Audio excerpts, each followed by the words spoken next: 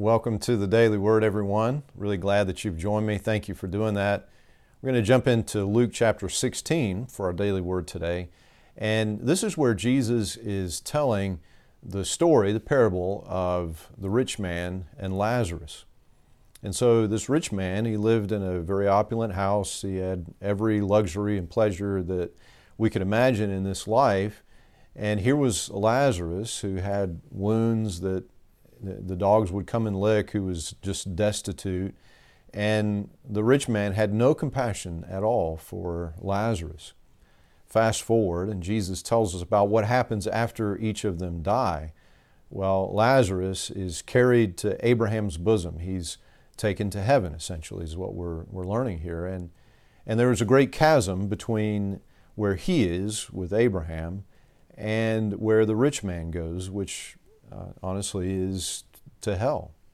And we read where Jesus has in the story this rich man pleading with Abraham, send Lazarus over with some water, which is interesting because he kind of still thinks that Lazarus is below him and should, be fetching him water and stuff. But Abraham explains there's this great chasm and it cannot be crossed. And so the rich man begs Abraham to send Lazarus, send somebody back from the dead to warn my family, to warn my brothers. And here's where we pick up in verse 31. But Abraham said, if they won't listen to Moses and the prophets, they won't be persuaded, even if someone rises from the dead. Now, first thing I think it's real important to point out here is that being poor is not the way to salvation. We could read this and get the impression, I think, which is not Jesus' intention. We can get the impression that if you're really poor and destitute, that you're going to heaven. And neither is being wealthy a guarantee that you'll be damned, that you'll be sent to hell. That's not what this is about. That, in fact, Jesus puts the truth about salvation on the lips, actually, of the rich man. That if someone would go and come back from the dead, that they would, quote, repent of their sins and turn to God. Now, the rich man in this life chose to serve his wealth. He made his life about pleasure and he rejected God. And that's the key issue here. He did not repent of his sin and turn to God. He turned instead to the things of this world. And that's evidence, the fact that he's rejected God, it's evidenced in his lack of compassion for Lazarus. On the other hand, what is clear is that this poor man who had nothing in this world, well, he would cling to God his whole life. In fact, he had the one thing needful. He had the Lord. He might not have had all these other things, but he had the one thing that matters and matters eternally, and that is that he chose to cling to God. And so this is not about being saved because you're poor, being damned because you're rich. That's not the point. The point is, have I rejected God or accepted God? Have I given my life to Him, or have I chosen to continue in rebellion against Him? And the kind of startling thing that we learn here from Jesus is that actually the choice that we make in this life is made final in the next. There are those who suggest, and this is kind of under the banner of universalists, who claim that we'll be given another chance after death, that essentially everyone will be saved because they'll be given this opportunity. But the truth is that God is too loving for that. God essentially gives everyone what they want.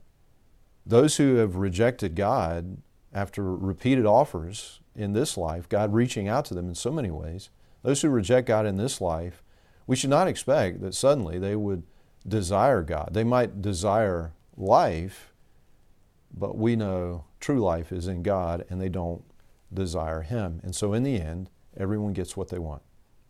And that choice is permanent. We see also here that the Word of God in its entirety comes from Jesus. This obviously is projecting forward. It's foreshadowing the cross of Jesus and his resurrection, that he would, quite literally, come back from the dead. And yet, Jesus is showing us here that not everyone will come to him because of that. Certainly, the resurrection is ample proof of the truth of what Jesus is saying, but the Word of God is true. The Word of the prophets comes from Jesus, and so it is all true. And so it would not be logical to say you reject the Word of God, the written Word of God, and yet accept the Word of God made flesh. Even someone coming back from the dead is not going to force people to believe.